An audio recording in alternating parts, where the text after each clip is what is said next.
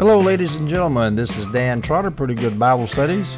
I am going to cover Ephesians 2, verses 1 through 10 in this audio. Our context is this. In the first chapter of Ephesians, Paul emphasized all the wonderful blessings and riches that Christians will inherit, their inheritance in Christ.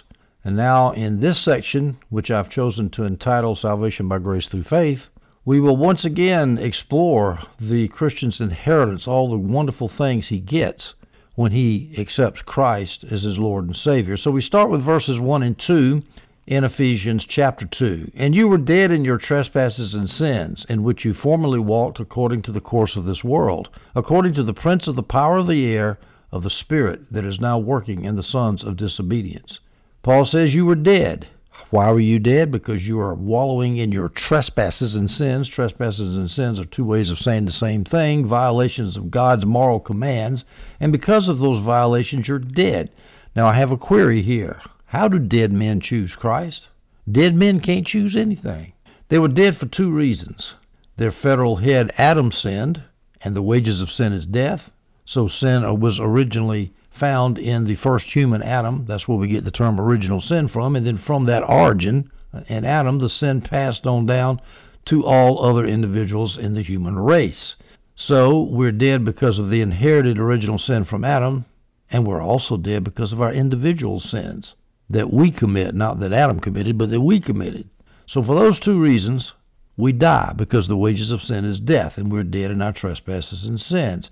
Now, we're dead in more than one sense. Legally, we're dead. In fact, unsaved people are walking around under a death sentence. They're dead men walking, waiting to die, one heartbeat away from eternal death, separation from God eternally. So we're dead in that sense legally. We're unsaved, not right before God. And also, we're morally dead. We are dead to spiritual things because we're sensual. We're very alive to sensual things of this world, but we're dead to spiritual things because we don't have the Spirit of Christ. So unsaved people are akin to spiritual zombies. They're dead men walking, as I said. They're walking around just waiting to be finally dead. That's why I like The Walking Dead. All those zombies walking around, they're dead, but they're not quite dead yet. They're still moving. They have to be put out of their misery with a stake through the brain, and that's what sinners are in this world. They're zombies. They're walking around, think they're alive, but they're not. They're dead. They're just not fully dead yet. Now, why are dead people dead in their trespasses and sins? Because they're just living out their nature. Their sin nature. They're sinners, and sinners sin. Just like ducks quack and barks talk, sinners sin. And they reap for themselves death. These trespasses and sins, in verse 2, Paul says, in which you formerly walked according to the course of this world.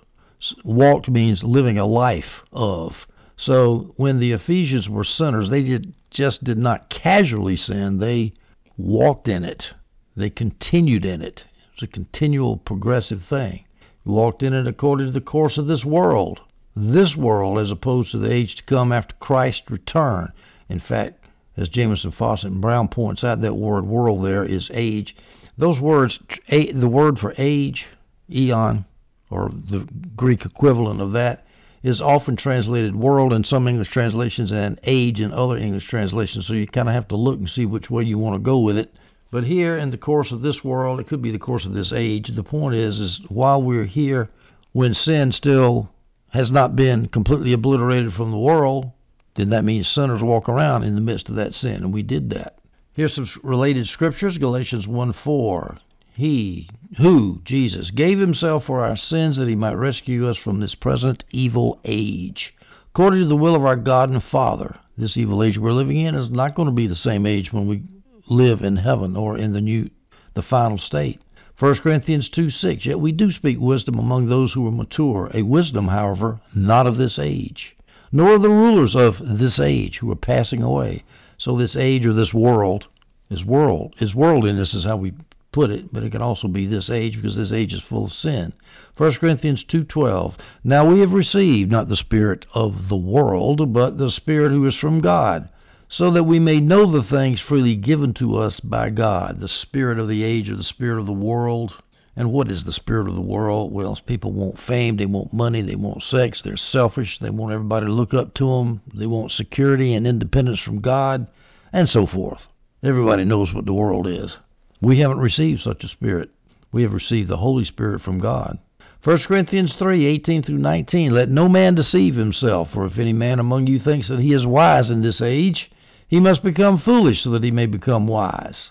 For the wisdom of this world is foolishness before God. So Paul talks about this age in verse 18, and he describes this age as the wisdom of this world being foolishness. So age and world are tied together there, and it's foolishness. For it is written, he is the one who catches the wise in their craftiness.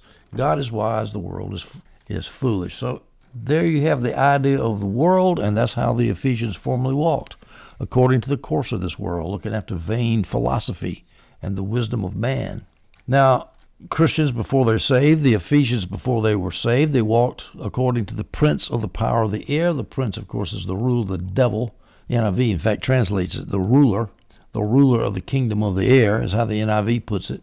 John 14:30, we read this, I will not speak much more with you, for the ruler of the world is coming, and he has nothing in me. The ruler of the world, of course, is the devil. Satan, as the NIV Study Bible puts it in John Gill. Now, he's called a prince here.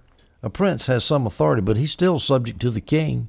Listen to this quote from Job chapter 1, verse 12. Very well, the Lord told Satan, everything he owns is in your power. Everything he, Job, owns is in your power. However, do not lay a hand on Job himself. So Satan left the Lord's presence. So you see, God put a leash on Satan, let him have some authority within the circumference, within the radius of that leash, but beyond that he could not go because the Lord had authority over him.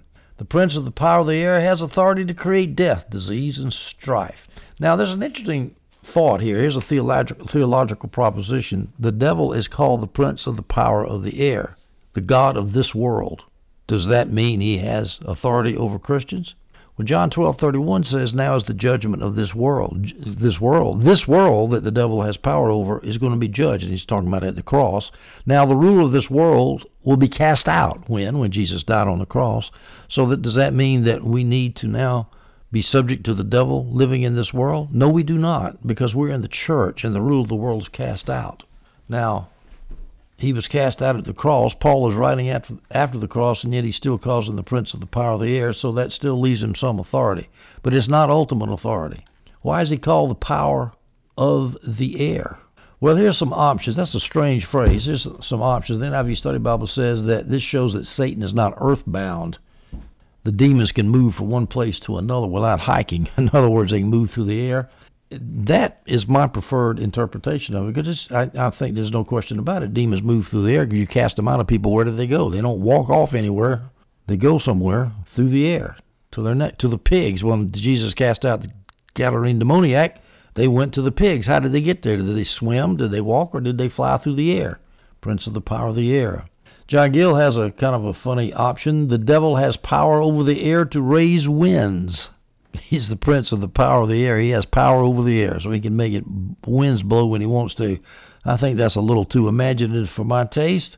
John Gill and Adam Clark say demons have their residence in the air, and I think that's probably true, except when they've possessed a body. GotQuestions.org says prince of the power of the air is synonymous with world. They quote that verse from John 12:31 that I've already quoted. Now is the judgment of this world. Now the ruler of this world will be cast out. So the ruler of this world, the ruler of the power of the air, is the same as the ruler of this world. So air and world are equated. GotQuestions.org also quotes Ephesians 2:2 to that end, in which you previously lived according to the ways of this world, according to the ruler of the power of the air. So the ruler of the power of the air is ruling unbelievers who are walking in the ways of the world. So there you have the ruler, the power of the air, identified with world. So that's a good idea, too. That's a possible idea. And whether that's what the phrase actually means, we do know that the world, the flesh, and the devil are intimately tied together, and leave out flesh there. The world and the devil, they're tied together. You find one, you'll find the other. You find worldliness, you'll find the devil. You'll find the devil, you're going to find worldliness. I should point out here that the devil is the ruler of the world, non-Christians, but he does not have authority over the church. I implied that. I didn't state it explicitly, and I need to state it explicitly here. Verse 2, Paul says this. Well, let me read it all again. And you were dead in your trespasses and sins in which you formerly walked according to the course of this world, according to the prince of the power of the air, of the spirit that is now working in the sons of disobedience. So let's take up the last part of verse 2 here, of the spirit now working in the sons of disobedience. Well, what spirit is working in the sons of disobedience? Well, Jameson, Fawcett, and Brown suggests Satan. Well, but Satan is localized. He can't be in every unbeliever at once. How about the demons? Jameson, Fawcett, Brown suggests that as the next option.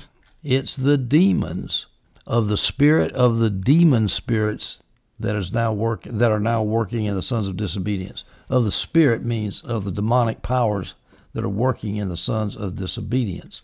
Well, that's nice. There's one little problem. It says of the power that is working in the sons of disobedience. It's singular.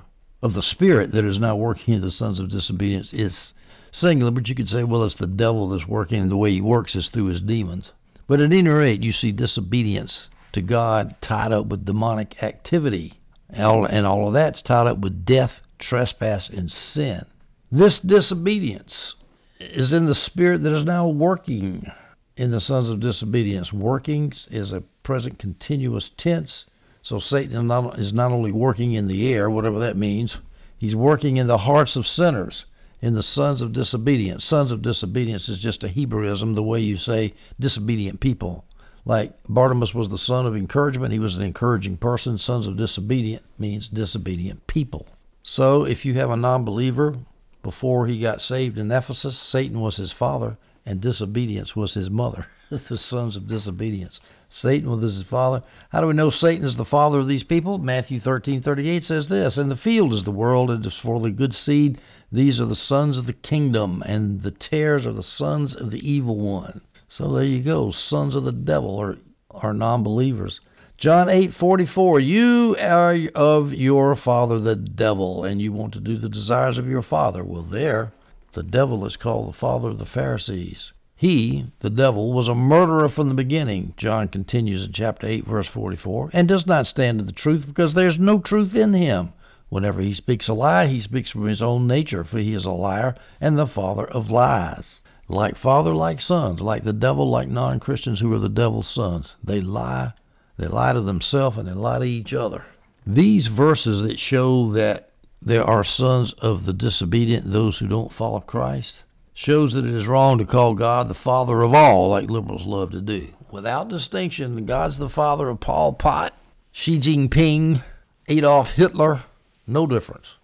Well, that's not true, because our father is not the devil. Our father is God the Father, and the world's father is the devil. So therefore, we are not all the sons of God in the same sense. Now, if you want to talk about father meaning in the sense of creation, God is the father of all because he created us all, well, that's fine. You can do that.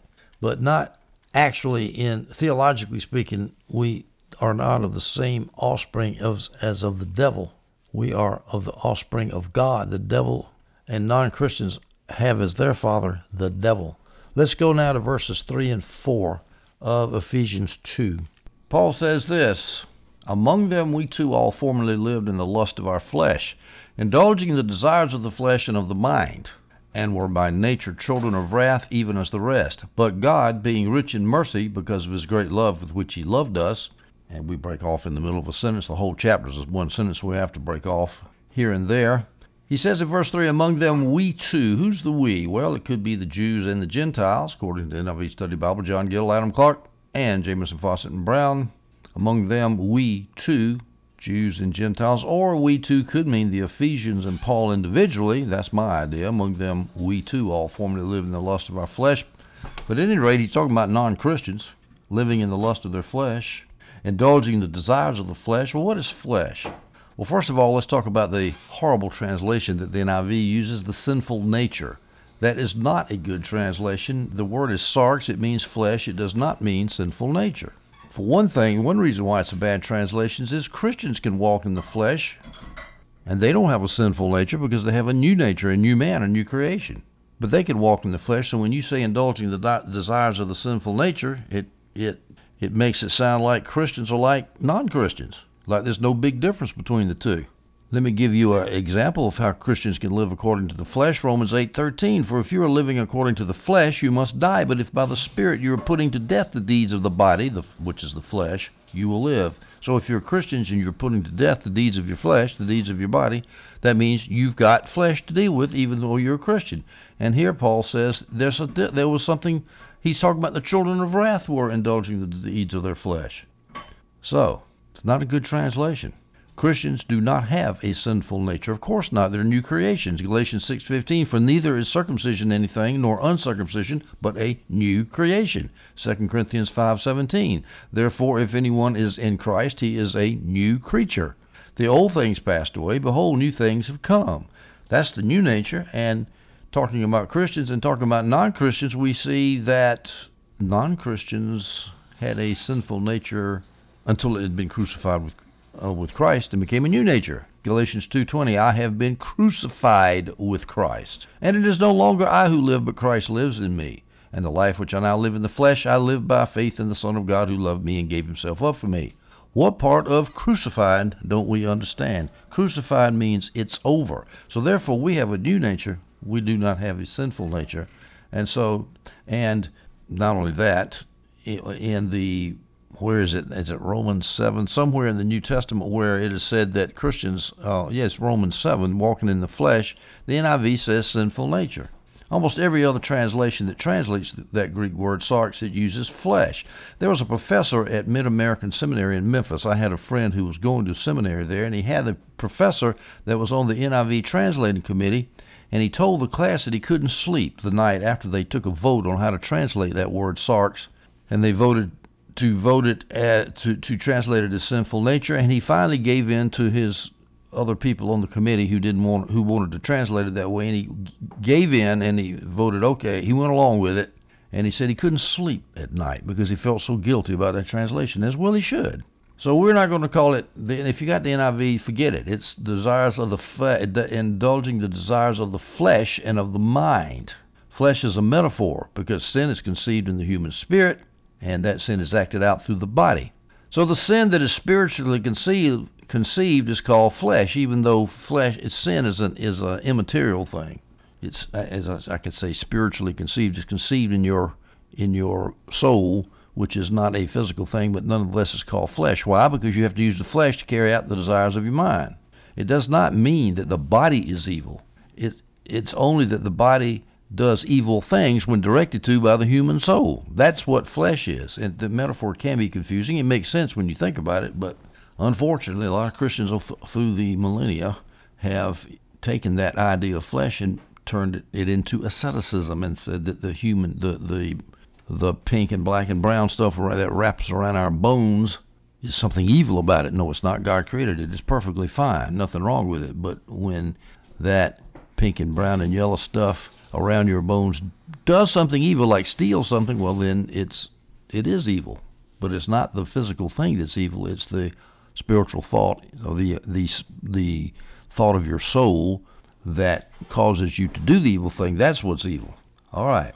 So that's what we were doing, indulging the desires of the flesh and of the mind. Now this is a good place to use Augustine's 3-part taxonomy of spiritual states that we can be in. The first state is we can be not born again, an unbeliever, and when we're non-believer, we live in the flesh. That means we're not able not to sin. You can say all you want, I'm not going to sin, I'm not going to have a bad thoughts, and you will. You're under the power of sin. You're the slave of sin. Or you could be a born-again Christian, and when you're a born-again Christian, you're able not to sin. You can beat lust of the flesh. You can mortify lust of the flesh. You can live a life which you now don't live in the flesh, but live by the faith of the Son of God. You can do that. You can not sin, but you can also sin too. You can live in the flesh, as I just pointed out to you, because you're putting to death the deeds of the flesh, which means you can either put them to death or you can go ahead and sin. So you're able not to sin, but it doesn't necessarily mean that you do that. You can either walk in the Spirit by building up your new man, building up the new creation, or the Christian can walk in the Spirit walk in the flesh by yielding to the flesh. So that's the second state we can be in. The third state is we can be a glorified Christian when we die and go to heaven. There we're free from all temptations of the flesh, and we're not able to sin because there ain't going to be any sin in heaven. So let me summarize that. We can be unborn again, a pagan, a non-believer. We're not able not to sin. We can become born again, then we are able not to sin. Or we can be a glorified Christian, in which case we're not able to sin. Now, in this same phrase, Paul says we were indulging the desires of the flesh and of the mind, and were by nature children of wrath. What is nature? Nature is your essence, your substance, to use philosophical terms. Your nature, your essence, who you truly are. So before conversion, you were children of wrath, and after conversion, you were new men in Christ. Your essence, your nature after you're born again is not a sinner. You are not a sinner. You are a saint. I love to ask people, are you a sinner or are you a saint? And watch people raise their hands when they say they're a sinner because they've been brainwashed to think that. The Bible never says that you're a sinner. I know there's some controverted passages which I can explain very easily to say, no, that's not, Paul does not mean to say you're a saint. He doesn't say saints, to the saints in Corinth. Excuse me, he doesn't say to all the sinners in Corinth. He says to all the saints. Calls them saints over and over again. Holy, beloved. He doesn't call people sinners. He says we were children of nature. This is before you were saved. The NIV has objects of wrath. Children of wrath really means objects of wrath. The children of something is a Hebraism. That's the way the Hebrews wanted to describe something. If you were children of wrath, that means you were a child that was characterized by wrath. Now, what does that wrath mean? It either means that sinners are going to show you wrath. Sinners show wrath to one another. John Gill has that idea. But no, I think it means that before they were saved, they were going to receive the wrath of God. Just like the rest, means like the rest of sinful mankind, besides we Jews and we Gentiles, that were, well, because he says the rest, that's why it's hard for me to think that, even though all the commentators say that we refers to we Jews and we Gentiles, but then who are the rest? Because Jews and Gentiles covers the whole human race. So even as the rest, that's why it makes me think he's talking about we all, meaning we Ephesians, all you Ephesians and me too, Paul, and then all the rest of the world, they were living in the flesh too before they got saved. Let's talk about wrath falling on non-believers. Romans 1:18-19, for the wrath of God is revealed from heaven against all ungodliness and unrighteousness of men who suppress the truth in unrighteousness. The wrath of God is on you before you are saved. Romans 2:5, but because of your stubbornness and unrepentant heart, you are storing up wrath for yourself in the day of wrath and revelation of the righteous judgment of God. Oh, that's a nice verse that the typical wussy-pussy evangelical preacher who's worried about keeping his pulpit filled so he can meet his mortgage payment and his inflated salary. He's not going to talk about this, is he? The wrath of God. You are storing up wrath for yourself in the day of wrath. Romans 9:20. By the way, not all pastors are like that. There's a lot of pastors that aren't getting paid anything. In fact, most pastors now are having trouble making ends meet. That's why they're going by vocational, so I don't want to be overly broad there. But you see my point is, this is not going to make you popular talking like this, but it's the truth. It's Scripture. You're storing up wrath for yourself. And, of course, you wouldn't be speaking to Christians this way because the wrath isn't on Christians. So I need to be careful there. This would be a good evangelistic sermon, let's put it this way. Romans 9:22, but what if God, although willing to demonstrate his wrath and to make his power known, endured with much patience vessels of wrath prepared for destruction? That's some strong language there. It's not, we were enemies of God, and he was angry with us because of our sin. It's clearly scriptural, but it's just not talked about very much in today's vanilla evangelicalism. It's just not mentioned very much. And of course, children of God are not destined for wrath. One of the Thessalonian letters, Paul said that we are not destined for wrath as Christians, but as non-Christians we were. Ephesians 2:5, even when we were dead in our transgressions, made us alive together with Christ. By grace you have been saved. I got to go back and pick up the subject of that made. Verse 4, but God, ... Verse 5, made us alive together with Christ. God made us alive together with Christ. By grace you have been saved. Just as God raised Jesus from the dead, God raised you from the dead, you believers. First question, if we were dead in our transgressions, as verse 5 says, how can dead people choose to follow Christ? Now, this is an interesting theological problem, and I've spent a lot of time coming up with a short little taxonomy of positions here. The Pelagian view, which is heretical even on the Catholic standard, says man on his own could achieve salvation without God. In other words, he wasn't really dead. Here's an analogy. You got a conscious man. He's wide awake. He's in a pit and needs to get out. How can he get out? He just climbs out. Salvation on his own. Question to ask: can dead men climb out of a pit? No. So the Pelagian theory is wrong. Then there's semi-Pelagianism, which was around during Augustine's day. Well, so was Pelagianism for that matter. Semi-Pelagianism: man is free to choose God even before God reached out to help man. I think this is probably your Catholic position even today. Man was free to choose God, and after man chose God, and he's free even before God reached out to help man. Even before God did anything, man was free. He was born that way, in other words, free to choose. And after man had chosen God, God had to cooperate with man in order for man to obtain salvation. Now, the percentage of contribution of effort that the man had to make and God had to make would differ between teachers, but at some point there's a joint effort there. Here's an analogy. You got a conscious man in a pit. He throws a rope up to the man at the top on his own motion now. The man at the top's just standing there. The man in the pit throws the rope up and says, will you help me get out? And so the man at the top will pull, the man in the pit will climb, and they both together will work their way out. Synergism, if you will. They'll work together out and get out of the pit. Question: can a dead man climb out of a pit even if he has help? No, he cannot. So Paul here, when he says you are dead, your transgressions, semi-Pelagianism shows that semi-Pelagianism cannot be true. Then there's Arminianism. This is from Jacob Arminius. What is that? 17th century, I think I remember, up in Holland there. Started Arminianism. He said man was free to choose God, just like the semi-Pelagians. But after he chose God, God did all the salvation. Here's the analogy. You got a conscious man in the pit. He asked the man at the top to throw him a rope. The man in the pit decides to grab the rope, and then the man at the top pulls the man in the pit out. The man in the pit lies passive as the man on the top hoist. That's the Arminian position. In other words, we can't get out, but we're free to ask God to get us out. But God's got to do all the pulling out of the pit. All the saving has got to come on God's motion. But you are conscious. You are able, because you were born that way, with the freedom to choose God. And I have a question to ask the Arminians. Well, can a dead man decide to grab a rope? Paul says we're dead in our transgressions and sins. Here's the fourth position, Wesleyism. This is from the famous John Wesley. He says that man is not free to choose God before Jesus died. Thus, Wesley disagreed with the Arminians, the semi-Pelagians, and the Pelagians. Man is not free. He wasn't born that way, free to choose God. He was born as a sinner. Wesley believed in original sin, and original sin destroyed our ability to choose. But when Jesus died on the cross, he gave all men the power to choose and put all men back in the same position that the Arminians, semi-Pelagians, and Pelagians believed that man had when he was born. So Wesley says you're not free to choose when you're born, but you're free to choose after Jesus died on the cross, because Jesus gave everybody so-called prevenient grace.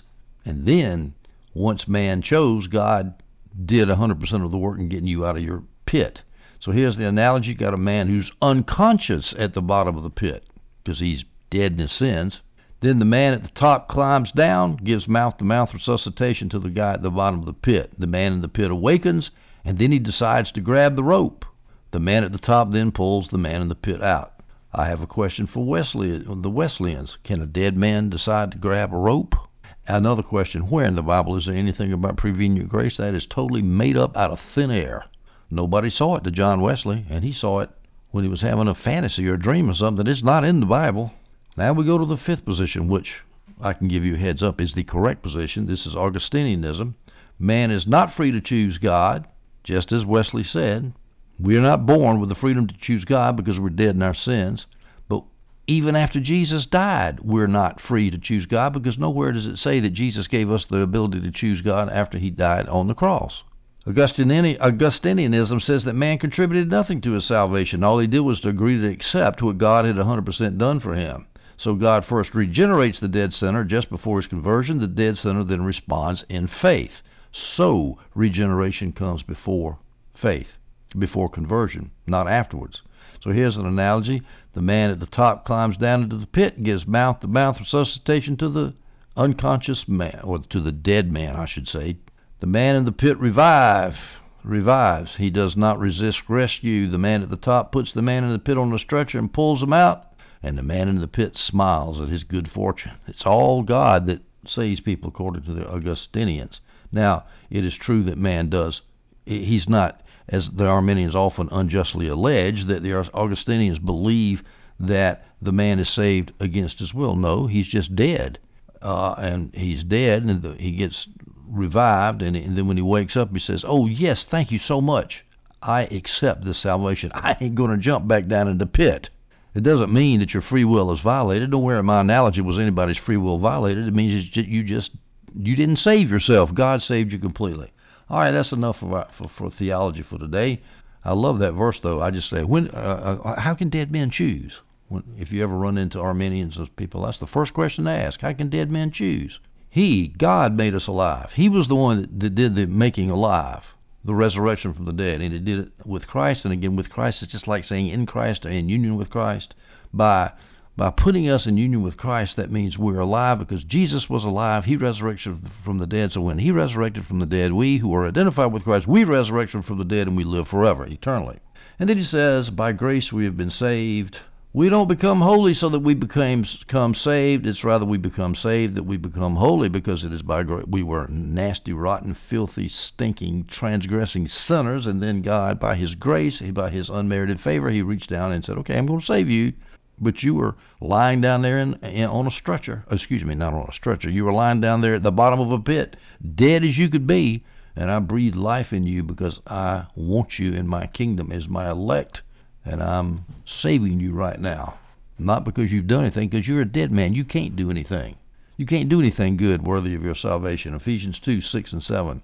Paul says this, referring to God in verse 4, and then in verse 6 he says, and raised us up with him. God raised us up with him. He resurrected us. Now, of course, he's not talking about physical resurrection. That hasn't happened yet. When Paul's writing, he's talking about our spiritual resurrection. The past tense makes it in Paul's past. And so when Christ died and came up from the cross, God raised us up with him, of course, when we believe in him, and seated us with him in the heavenly places in Christ Jesus. Now, the heavenly places occurs 5 times in Ephesians, but not in other scriptures. Here's a question I have. Do we have to die to get the blessings which are in the heavenly places, or do we have the blessings now in this vale of tears when we need them so much? No, we have them now. So spiritually, our position is we're at the right hand of God the Father Almighty, because that's where Jesus is, and we're with Jesus, and where the head is, the body is. So that's where we are. The Scripture never says, actually, that we are seated at the right hand of God. At least I read that in a commentator somewhere. I don't have it in front of me right now, but even if it doesn't directly say that, it says that Jesus is there, and it says we're in Jesus. So that means we are at the right hand of God, the place of position, power, authority, and honor. That is how much God cares for you as a Christian. Verse 7, so that in ages to come he might show the surpassing riches of his grace and kindness toward us in Christ Jesus. Yeah, that's a pretty privileged situation to be sitting up there at the right hand of God the Father with Jesus. So he might show the surpassing riches. That means out of the ordinary riches. That means incredible spiritual riches. Riches of what? What kind of riches? His grace, his mercy, unmerited favor toward us. Now Paul says that in the ages to come he might show the surpassing riches of his grace. There's that ambiguous phrase, ages to come. You always have to sort of interpret it according to the context. It could mean the eternal state after time is ended, according to the NIV Study Bible and John Gill. Or, as John Gill and Adam Clark say, it could refer to the times of human history after Paul had died, in the ages to come after I'm now writing. Here's the quote from John Gill, the ages following to the end of time, in distinction from the ages that were past.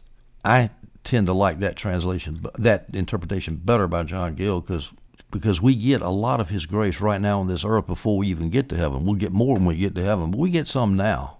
I believe in enjoying the down payment that God has given us on this earth. I enjoy thinking about the riches of his grace that I've had now on this earth. In ages to come, he might show the surpassing riches of his grace in kindness toward us in Christ Jesus. God's a very kind God. If your picture of God is only a God of wrath, he is a God of wrath, because you're children of wrath before you get saved. But once you get saved, his visage changes, if you will, and he becomes kind and not wrathful toward us in union with Christ Jesus. Say in union with, and it means more, because we are completely united with Christ. Ephesians 2, 8 through 9. For by grace you have been saved through faith, and that not of yourselves. It is the gift of God, not as a result of works, so that no one may boast. Now, When we think of saved, we almost always think of that point in time when we got justified, when we walked down the sawdust aisle, when we said the sinner's prayer and all that kind of thing. But actually, salvation is a process. It does include justification, the part that we emphasize all the time, but there's more than just justification in salvation.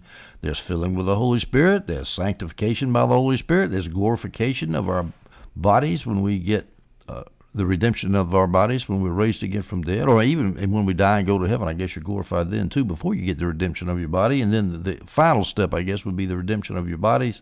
All of that is involved in salvation, and all of that comes through faith, by grace through faith. And all of that makes it hard for me to believe in the typical Reformed view of sanctification, which states that we work to receive salvation. We got to work. We got to strive. Quoting Paul in a few places where he urges us to work and do strive. But of course, when Paul does that, he immediately says, but nevertheless, not I, but Christ who lives in me. The idea the Reformers have is, well, we couldn't work to get justified because we didn't have the Holy Spirit in us, but after we are saved, we have the Holy Spirit so he can help us do it. And I don't have a problem with that. That's fine. Yeah, we don't need to be passive, as the Reformers allege that non-Reformers believe. We don't have to be passive. The Keswick people, they don't like the Keswick people, Hudson Taylor and people like that, Amy Carmichael, who believed in the Keswick movement. The Reformers don't like that theology, that evangelized all of China. But at any rate, we have been saved. The whole process is through faith. The emphasis is on the whole process of salvation is through faith, belief in Jesus. Jesus does the work, we just believe in Jesus. Now, what is the difference between grace and faith here? For by grace you have been saved through faith. I always get those prepositions mixed up, and you have to really think about those prepositions. By grace, that's the active agent in your salvation. That's what saves you is God's grace. Through faith means that you have just opened up yourself to the grace operating in your life. That's the agency of your salvation, if you will. The principal movement of your salvation is by grace. The analogy I like to use, you can imagine a water trough filled with flowing water coming down off the side of a mountain, saying it's watering the cattle down there. The water is the grace. Now, the water's not going to get to the cattle unless there's a trough to carry the water. That's faith. But the living water is the grace. Now, if we're not careful, we can make our faith trump God's grace. But even our faith, even our belief in God is a result of grace. The faith is called the gift of God in verse 8. For by grace you have been saved through faith, and that not of yourself, that faith not of yourselves, it is the gift of God. Faith is not even of yourselves. God's got to give you faith before you can respond to God's grace. Now, Arminians, God bless their erroneous souls, say that that not of yourselves, it is the gift of God. They say the it there is the grace that's not of yourselves, it is the gift of God. And therefore the faith is of ourselves. Well, that can't be, and the reason is because if you got an it, that's a pronoun, you need to look at what the pronoun refers to, the referent of the pronoun. You can look back at the nearest nouns, relevant nouns, and you got two of them, grace and faith. This is in the Greek as well as in the English. Well, which one of them is closer to it? Don't you normally take the noun that's closer to the pronoun in order to give meaning to the pronoun? Faith is closer to the it. For by grace you have been saved through faith. It is the gift of God. The faith is the gift of God. The it's closer. That's one argument. The other argument is, if it refers to grace, then you'd be saying this. For by grace you have been saved. Grace is the grace of God. For by a gift you have been saved. The gift is the gift of God. For by a gift you have been saved. A gift is the gift of God. It's repetitive. It's redundant. Paul wouldn't be redundant. It's talking about faith is the gift of God. Some people say, well, it refers to salvation. For grace by you have been saved through faith, and that not of yourself. It, i.e. salvation, is the gift of God. The problem is the saved is a verb. It's not a noun. So it's kind of an abstract idea that the it is referring to rather than a concrete noun, faith. So that's not going to fly either, in my humble opinion. Our faith is the gift of God. And your faith is not a result of works, so that you may boast. The faith that you have in God does not become as a result of what you have done, especially in the matter of keeping the law, so that no one may boast. Why would somebody boast? I did this, that's why God saved me. You can forget that. Anybody that says that is completely and utterly unscriptural. Now let's look. I just said the Arminians believe that it's grace that is the gift of God, and therefore faith is of ourselves. That's really not fair. It's both Arminians and the Calvinist view, and when I say Arminians, I include Wesleyans too, as a branch of Arminianism, both believe that faith is a gift. Both of them believe that. The difference is the time that the faith is exercised. Calvinists say the faith is exercised after regeneration, and Arminians and the Wesleyans say that faith is exercised before regeneration. And if you say that the faith is exercised before regeneration, then in effect you're saying that the faith is of yourself, not of God. And so that's why it doesn't seem to match what Paul says here in verse 8. But I think in order to be precisely fair, an Arminian would say, no, faith comes from God just like grace comes from God. It's just that the faith comes before we get generated. Faith precedes regeneration, whereas the Calvinist and the Augustinian says that faith comes after regeneration, after the Holy Spirit regenerates you. So here's a Wesleyan view for Adam Clarke, just so I can show you how this works here. Quote, is not faith the gift of God? Yes. Well, Calvinists would agree with him there. Yes, as to the grace by which it is produced, but the grace or power to believe and the act of believing are two different things. In other words, grace and faith are two different things. Well, the Calvinists would agree with that. Going on, Clarke says this, without the grace or power to believe, no man ever did or can believe, but with that power, the act of faith is a man's own. So see you there?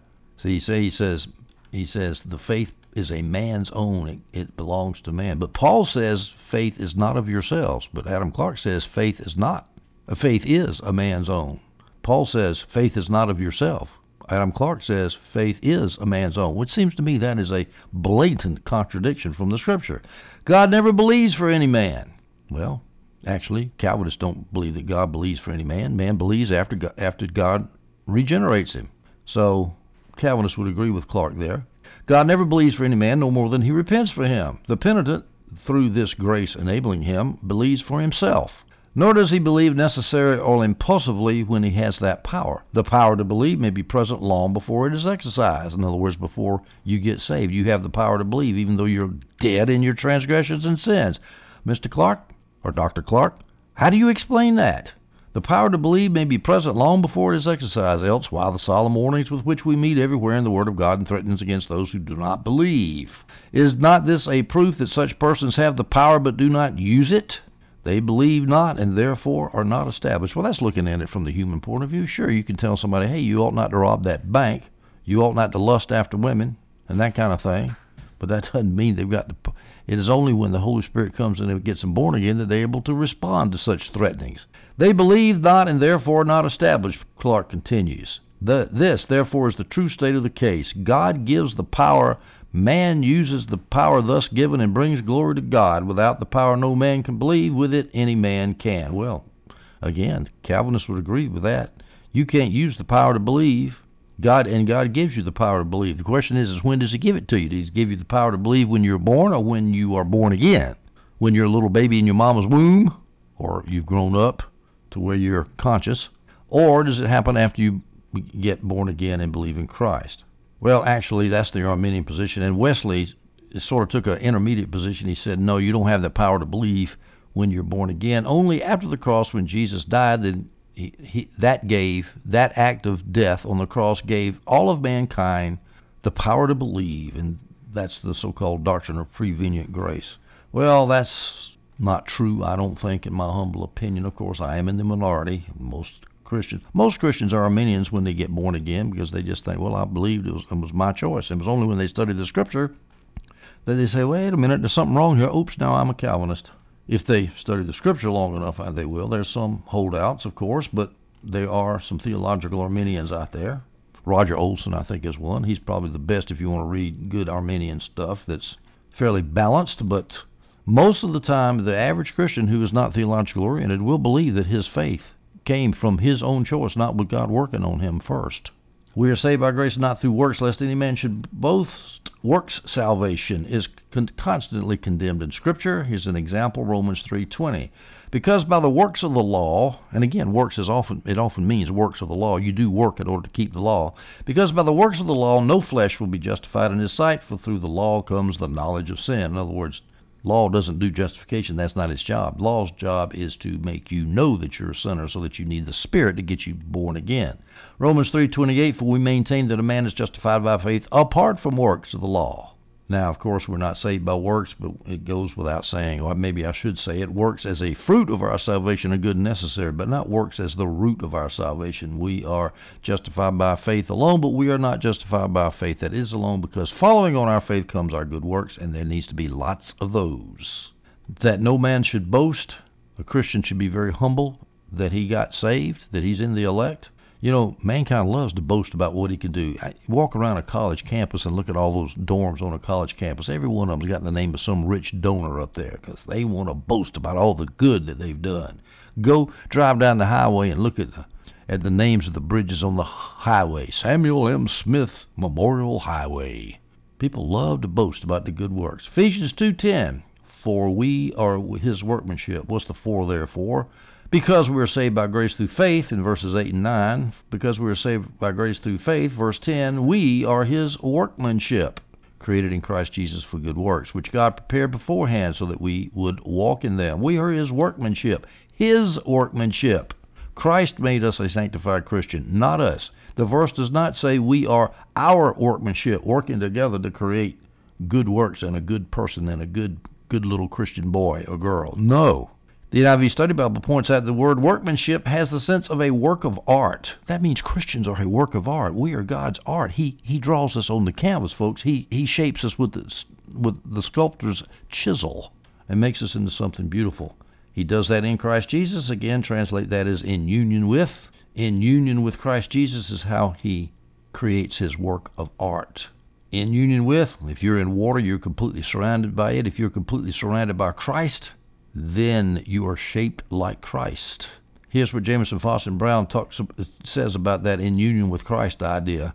And of course, the "in" it can be translated as in union with Christ, but the translations never do that. But this is what Jamieson, Fausset says about the phrase "in Christ." Quote, implies the paramount importance of the truth that it is in him and by virtue of union to him. Notice how Jamieson, Fausset, and Brown equates in him and union to him because they mean the same thing.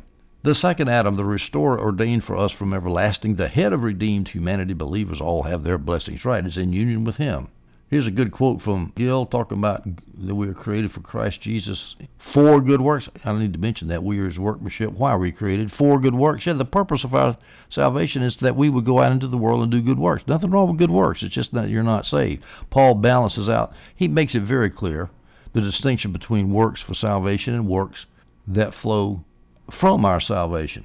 He said God prepared whatever work he has for your life. He's prepared beforehand. That means before the world was even founded. He said, here's some works for you, John Doe, to go out and do. I want you to walk in them. I want you to live in those good works. Let's read a quote from John Gill concerning that. The work of grace is a creation or a creature, a new creature, not a new vamp of old Adam's principles. I don't know what that old English word vamp means, but it sounds cool. Not a new vamp, maybe not a new version, maybe of old Adam's principles, but an infusion of new ones, and is a work of almighty power, and such who have it wrought in them are said to be created in Christ.